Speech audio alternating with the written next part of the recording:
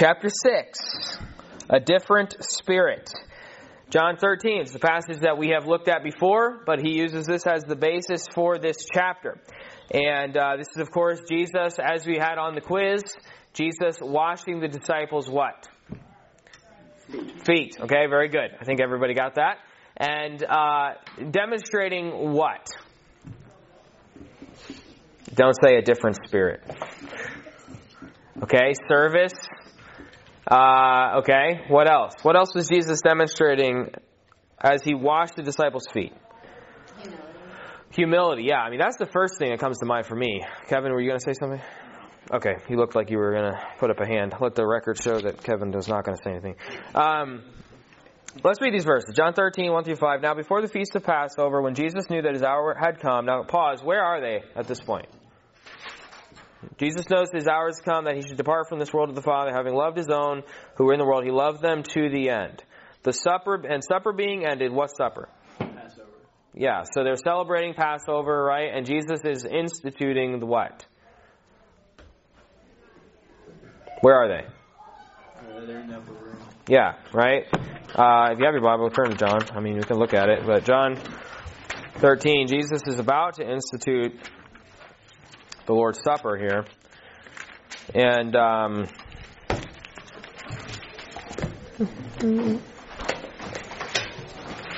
this is the before the feast of the Passover. They're preparing to celebrate the Passover, and that's verses. We have verses 1 through 5 on the handout.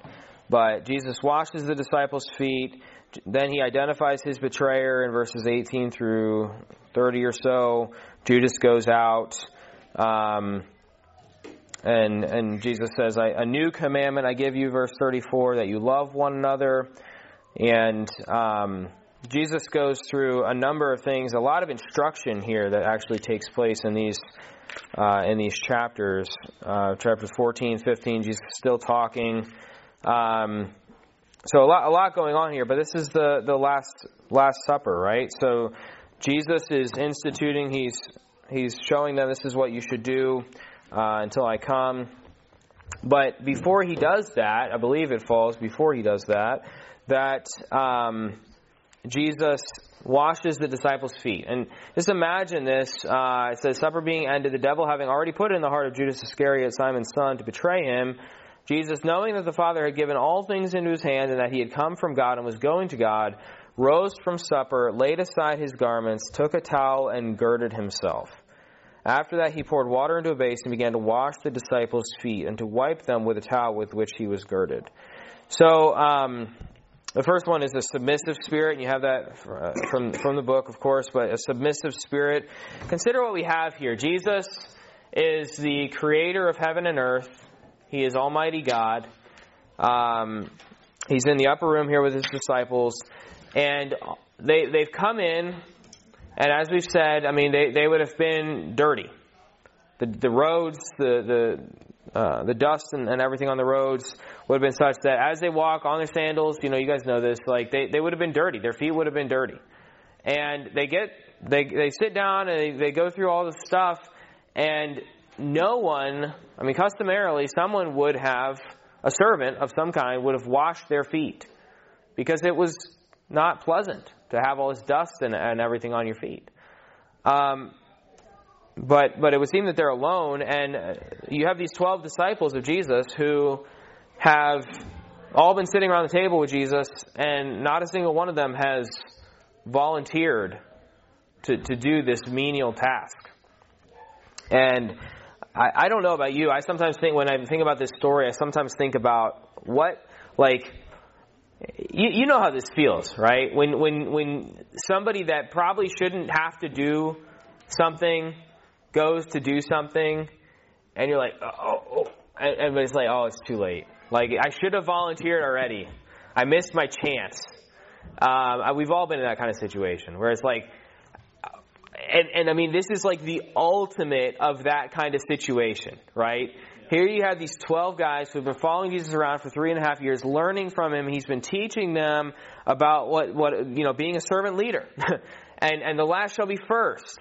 and demonstrating love to people and seeing needs and meeting needs everywhere he goes and showing compassion to people. But yet these 12 guys, they're still sitting here and not one of them. I mean, what do these guys argue about when they walk along the way? As they're going to different places, what do they argue about? Which one of them's the best? Who's the greatest in the kingdom, right? And who gets to sit on his right hand?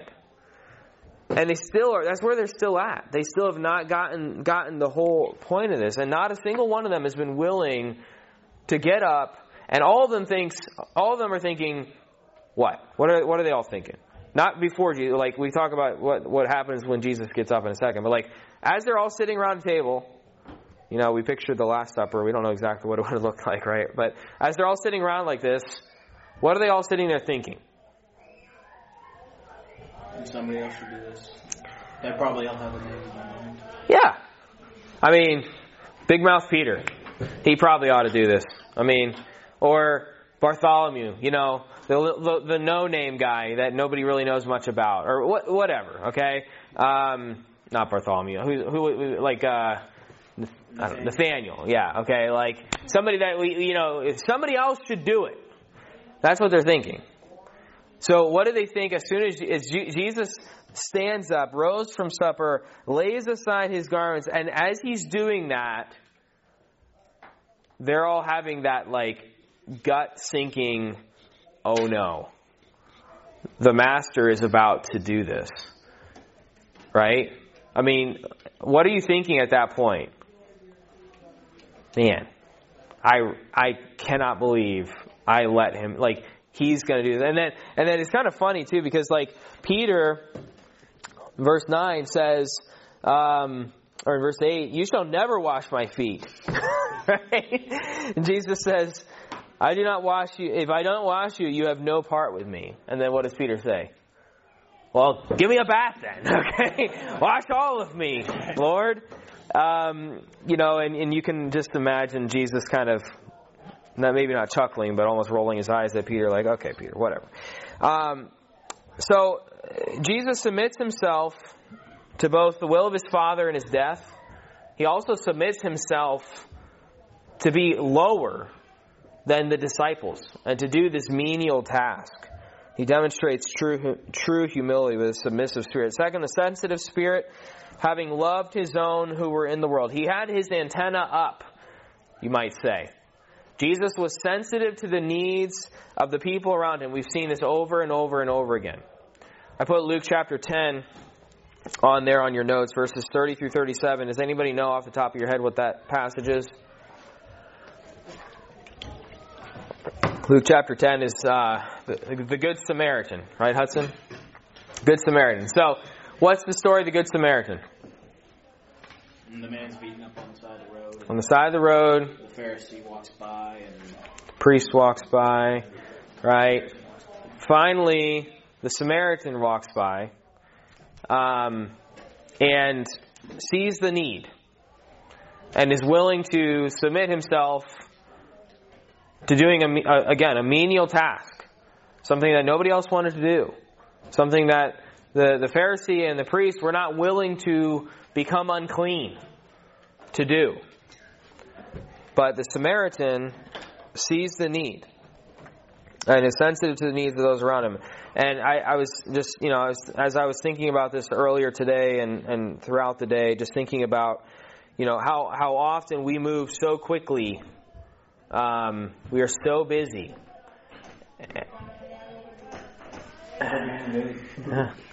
And we miss the people around us who have needs.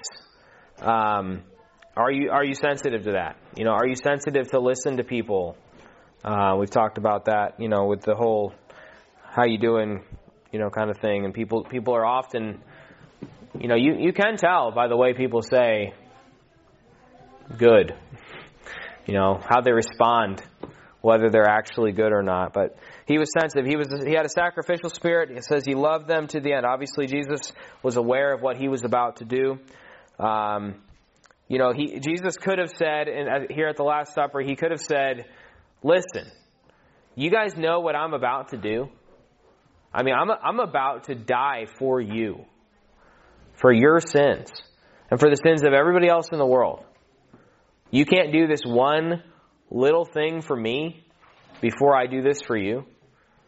But yeah, he was willing to sacrifice. And then a satisfied spirit. And I thought this was kind of interesting. If you look back in John 13, he takes this from the end of that, of that section. Jesus still speaking, obviously, but after he washes his disciples' feet, after Peter says, not my feet, but also my hands and my head, and all that stuff. In verse 17, Jesus speaking, and he says, if you know these things, blessed are you if you do them. And often, I don't know, does anybody have anything other than New King James? What do you have? Do you have ESV? Is that ESV? Hudson's got NASB. Oh, wow. What does the NASB say there, verse 17? John 13? Yes, sir. If you know these things, you are blessed if you do them. Okay. I thought maybe it would say happy. I don't know. Does the ESV say happy? No. Doesn't? Okay. A lot of times, those kind of ideas are somewhat interchangeable. And, happy are you, you're satisfied. And I think most of us have done this. We've experienced this where, whether it's on a mission trip or doing work around here or helping a neighbor, doing something, unasked, unpaid, just out of the goodness and kindness of your heart, you do something for somebody. You shovel somebody's lawn. You shovel somebody's driveway, which I don't know. I guess you guys haven't ever shoveled driveways, but if you go rake somebody's leaves, without being asked, and there's a level of satisfaction and joy that is found in serving, for sure. And so he says, if you know these things, blessed are you if you do them. He points out the fact that the typical leader of this world looks enviously up whatever ladder he is climbing and suspiciously down. Did y'all catch that? He looks enviously up whatever ladder he is climbing and suspiciously down. What do you think he means by that? I mean, he always wants to be where whoever is above him, he wants to be where that is. He wants the highest levels of prestige. Mm-hmm. But at the same time, he's afraid that somebody below him wants to be where he is. Right. So he's fighting off his position. He's fighting for his position. Yeah. He's never happy where he's at. Yeah. He's never satisfied where he's at. He's never like just saying, hey, you know what? I'm going to serve and do what I'm called to do right here. God has given me a task to do right here, right now. And that applies to every single one of us. Okay?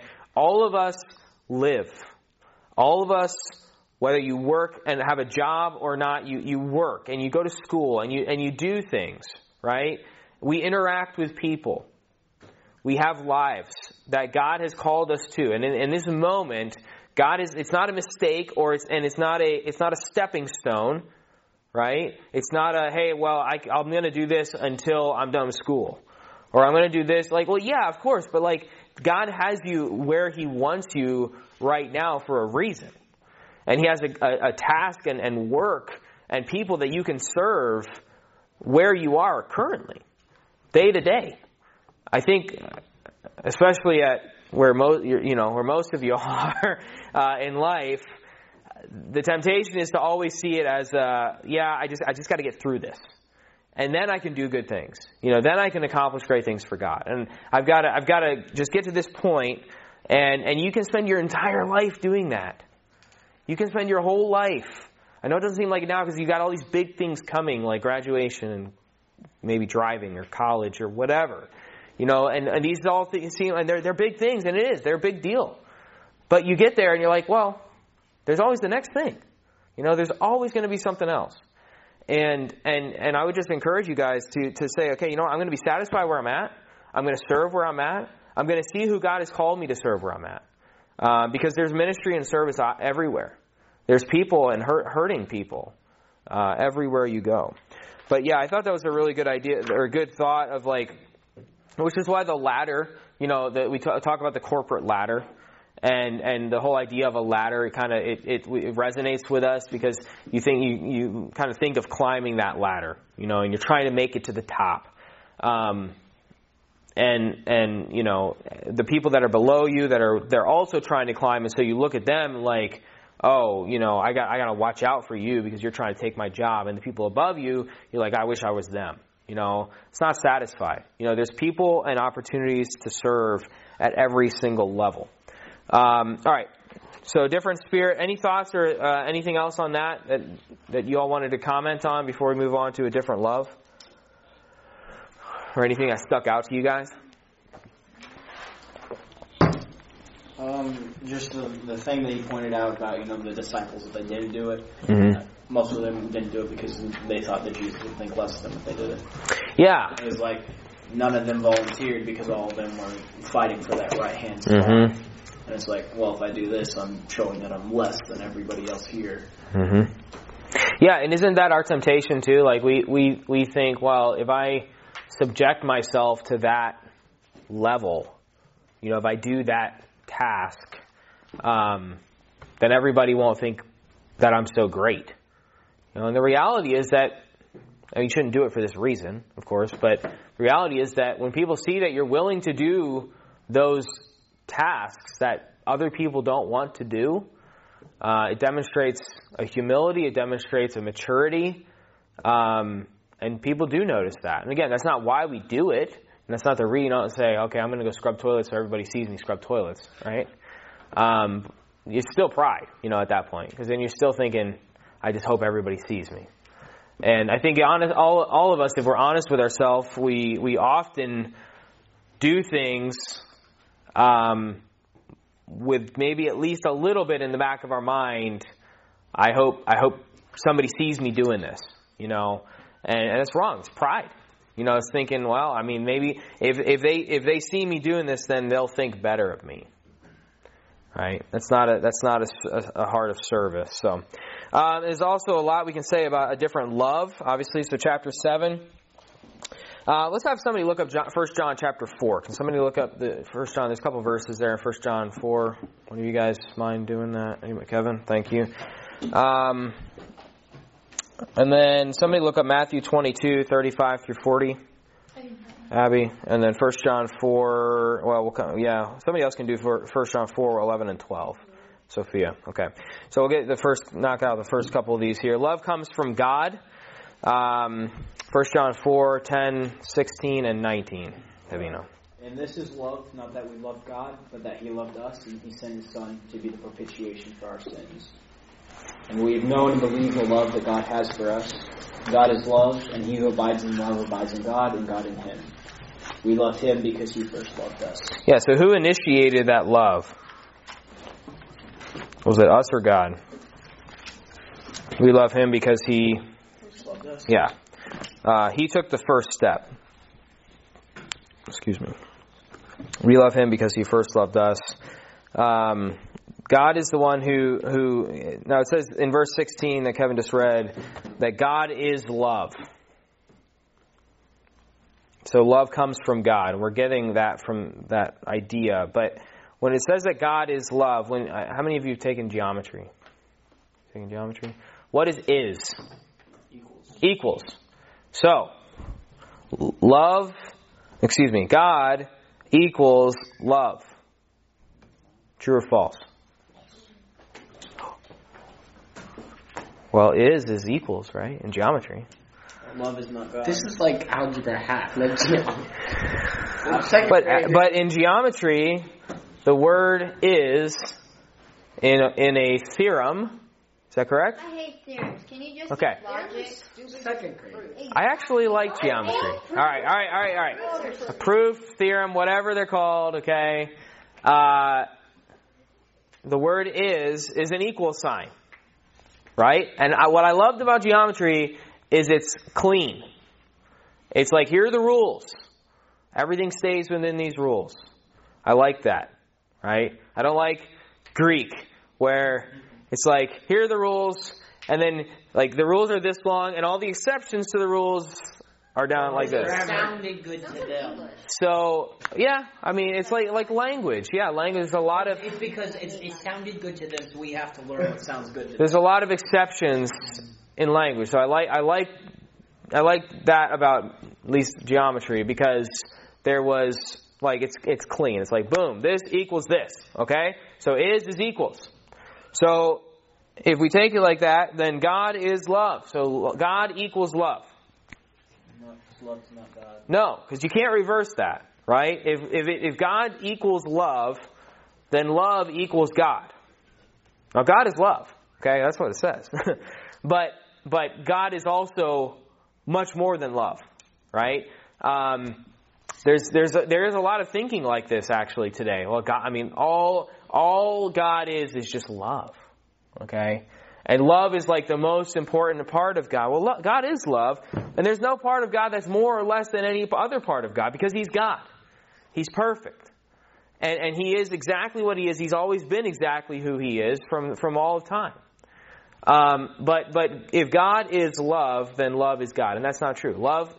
God is much more than love. Like, what else is God that might relate to the discussion of God being love? God is also what? Omniscient. Okay, He's omniscient. But like specifically related to like, God is love. Okay? Like, then we have this idea of, well, God is love. Then we have a really hard time, and a lot of people have a hard time today with the idea of a God who is also just, right? And who judges sin, who chastens the ungodly, and judges the wicked. So we have to keep those things in perspective. But the point is that God is the originator of love, and that love comes, this kind of love, the kind of love that we're talking about, the self-sacrificing, unselfish, giving love, comes from God. Number 2, love is not primarily an emotion. It is a command. Matthew 22:35 through 40. Who has that? Thank you. Then one of them a lawyer asked him a question, testing him, and saying, Teacher, which is the greatest commandment in the law? Jesus said to him, You shall love the Lord your God with all your heart, with all your soul, and with all your mind. This is the first and great commandment, and the second is like it. You shall love your neighbor as yourself. On these 2 commandments hang all the law and the prophets. So first commandment is love God. Yeah, love the Lord your God with all your heart, soul, mind, and strength. How many of you love the Lord your God with all your heart, soul, mind, and strength today? Nobody? Wow. I mean, how many of you loved your neighbor as yourself today? I mean, you think about it, sometimes when I'm praying and I'm trying to think through, okay, I mean, my go-to list is, forgive me for not loving you with all my heart, soul, mind, and strength. Forgive me for not loving my neighbor as myself. Forgive me for not loving my wife as Christ loves the church. I mean, boom, right there. I can knock a bunch of stuff out just with those 3 things. He says, on these 2 commandments, hang all the law and the prophets. Now, I do strive to do those things, and sometimes I probably do occasionally, but man, I mean, that's a big ask. He says, on these 2 commandments, hang all the law and the prophets. Like, if you're actually loving God and loving others the way that we're called to, everything else is covered. You got it all down. Because there's nothing outside of that. But we do fail in that, but yet we have that command, and it occurred to me today as I was thinking about this, but yet we still, like, those are the first and second greatest commandments, but yet we still struggle when people say, well, love is a command. Well, it's clear. That's what it says. It's very clear. Love God, love one another. We are called to love. So it's not primarily an emotion. Is love a feeling? Yes. Okay? But it's not primarily a feeling. It is first and foremost a command.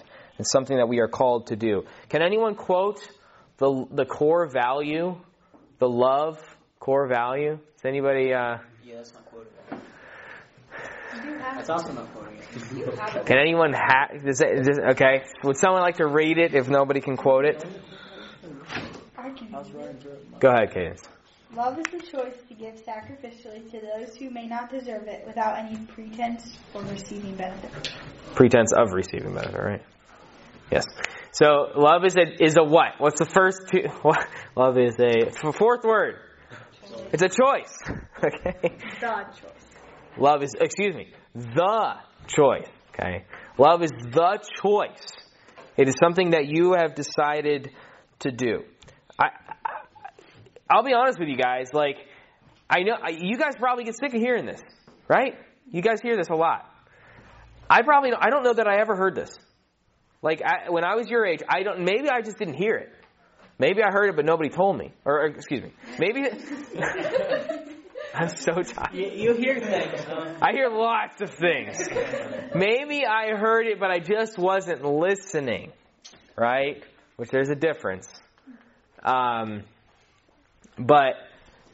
I don't know.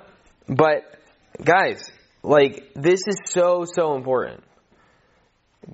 God is telling us, like, this is something you've got to do. And this applies to, I'm not saying that you don't have feelings of love, okay? You know, when you fall in love with somebody, right? But this has applications for your dating and relationships as well. And when you choose to love someone, you choose to marry someone, you're choosing to love them. You're not choosing to love them until you fall out of love. You're going to fall out of love at some point. You know, you probably fall back into love, but you're probably going to fall out within the first 6 months of marriage. You're going to be like, I just don't feel like loving this person anymore. You guys believe that? I promise you. It's a terrible thing. No, it's not. It's reality, okay? Because you know what? You can't trust your feelings. And do you wake up every day wanting to honor and reverence your parents and respect them? Now, sometimes you do. Sometimes you're like, man, this is a different thing. I understand. But I'm just saying, like, there are days where you feel like doing what you're supposed to do. And there are days that you feel like you shouldn't, or that you don't want to. Do you follow your feelings on those days? Sometimes. Should you follow your feelings on those days that you don't feel like doing what you're supposed to do? Do you always feel like going to school, feel like listening to your teachers, feel like doing what you're supposed to do? No. But it's a choice. It's something that you are called to do, and so hopefully you choose to do it. But anyway, there's a lot of implications for that. But number 3, love is sacrificial, not self-focused. I think we're not going to look up these words. I mean, Romans 5:8. What does Romans 5:8 say? But God commendeth His love toward us, and that while we were yet sinners... Christ died for us. Okay, so how does God show us His love? According to Romans 5:8. He died for us when we didn't deserve it. Yeah, He demonstrates His... The New King James, I memorized it years ago as the King James, but God demonstrates His love towards us in that while we were still sinners, while we were still enemies, Paul calls us enemies of the cross of Christ. We were enemies. We were against the cross. We were against what Christ was doing. While we were still enemies, He loved us. John 3:16, for God so loved the world that He did what? He loved the world so much. He loved the world in this way that He gave His only begotten Son. So God demonstrated His love by sacrificing His own Son, sacrificing Himself in the case of Jesus Christ. God demonstrates His love by giving, by being willing to sacrifice, not being selfish. We ought to be willing to sacrifice for others. And then love is also very practical. And of course, you guys are familiar with 1 Corinthians 13. And I like this. He says it's practical. This is not just a philosophical idea. This is not just like, that's not, hey, yes, we love, that sounds nice. No, here's how this actually happens. You're not defensive. You're patient. You suffer long. You're looking to be useful in someone's life. You're kind. You're not jealous. You don't envy. The small, unapplauded leader is not puffed up. Courteous, does not behave unseemly. Unselfish, seeks not her own. Non-explosive, is not easily provoked. The forgiving leader thinks no evil. Think about that for a second. Thinks no evil. Doesn't mean that you don't call sin, right? But what does thinks no evil mean? You're not inclined to think the worst of people. Yeah. Yeah, when you hear their name, you don't just go. Or even if you see them acting in a certain way, and you think, I think they're doing that because they want to annoy me. Right? Have I talked about this? About my sister? No. I must have been in counseling. Oh, you want to hear this? Yeah. You did counseling because of this? No. So like growing up, my younger sister, she was 6 years younger than me, and so that's a decent gap. It's not terrible, but it's a reasonable gap. And for me at the time, I just thought, when she was really little, this is terrible. I always said, I love my sister, and we got along great until she started talking. Which is awful, okay? It's a terrible thing. You should not say that. But I had in my mind that she lived her life to annoy me. Like, you guys know what this is. I mean, you guys all have siblings, right? I mean, like, this is like her mission in life is to like as if she had nothing better to do, right? And this is, I mean, can you think of a more? They don't. I'm sorry. Can you think of a more selfish way of looking at life and thinking that this person who lives in the same house with me, she spends all of her time coming up with ways to annoy me. Like, it's still all about me. And to think that I'm important enough to her that she spends all of her time trying to annoy me. That's silly. But I was convinced.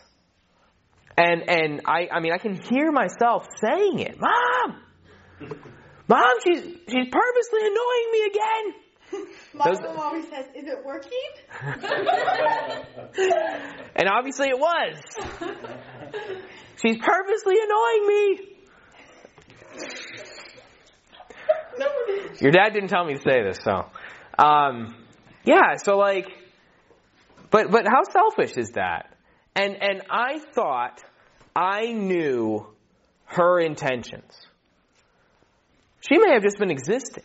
And I'm convinced now, there was a lot of times where she, not because she was annoying, but she was a little girl. You know, and she was small and she wanted to be, I mean, me and my brother were only 2 years apart, not even 2 years apart. There's 4 years between my brother and her, and she got left out. I mean, whatever we were doing, we didn't want her to be a part of it. You know, we're doing our thing, okay? Just being honest with you guys. So, she wanted to be a part of it. So, it wasn't that she was intentionally annoying me. But in my mind, I thought evil of her. It says, thinks no evil, right? So, I was not, in my mind, thinking the best of her. I was thinking, I know what she's doing. And we do this all the time. You see people, you're going to do this in your marriage. You're going to think, I know what they're doing. Okay? And you do this with your friends. I know they're trying to get me to do such and such. They're trying to get me to say it. They know how to get under my skin. They know just what to do. And they're doing that on purpose. Now, maybe they are. But that's not love, right? Thinks no evil.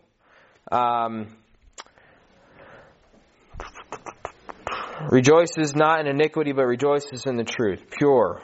Covering leader. Bears all things. Are you willing to let love cover it? Right? Sometimes we are called to confront when things happen and we can't let love cover. We're not able to say, you know what, I'm not going to even think about it anymore. I'm going to put that out of my mind. That's let love cover it. But if you're saying, no, it keeps coming back, then you got to confront it. But being willing to do that. Believes the best about others, hopes all things, again related to that, thinks no evil. And then the never quit leader endures all things. So a lot of things to think about, okay? All of us, none of us are doing this perfectly for sure. Question. Does the world's understanding of love agree or disagree with the Bible's understanding? Totally disagrees, right? The world's idea of love is, what can you do for me? I'll love you, you love me. And guys, I'm going to tell you, there's actually, I mean, I'm not saying these people are evil, but there's a Christian label on this now, with the 5 love languages. Okay? I'm not saying this is a bad book, or that you can't read it, but what I am saying is that, I forget, what's the name of the guy who wrote that? I forget. There's some value in thinking through the way that you relate to other people and what your, quote, love language is.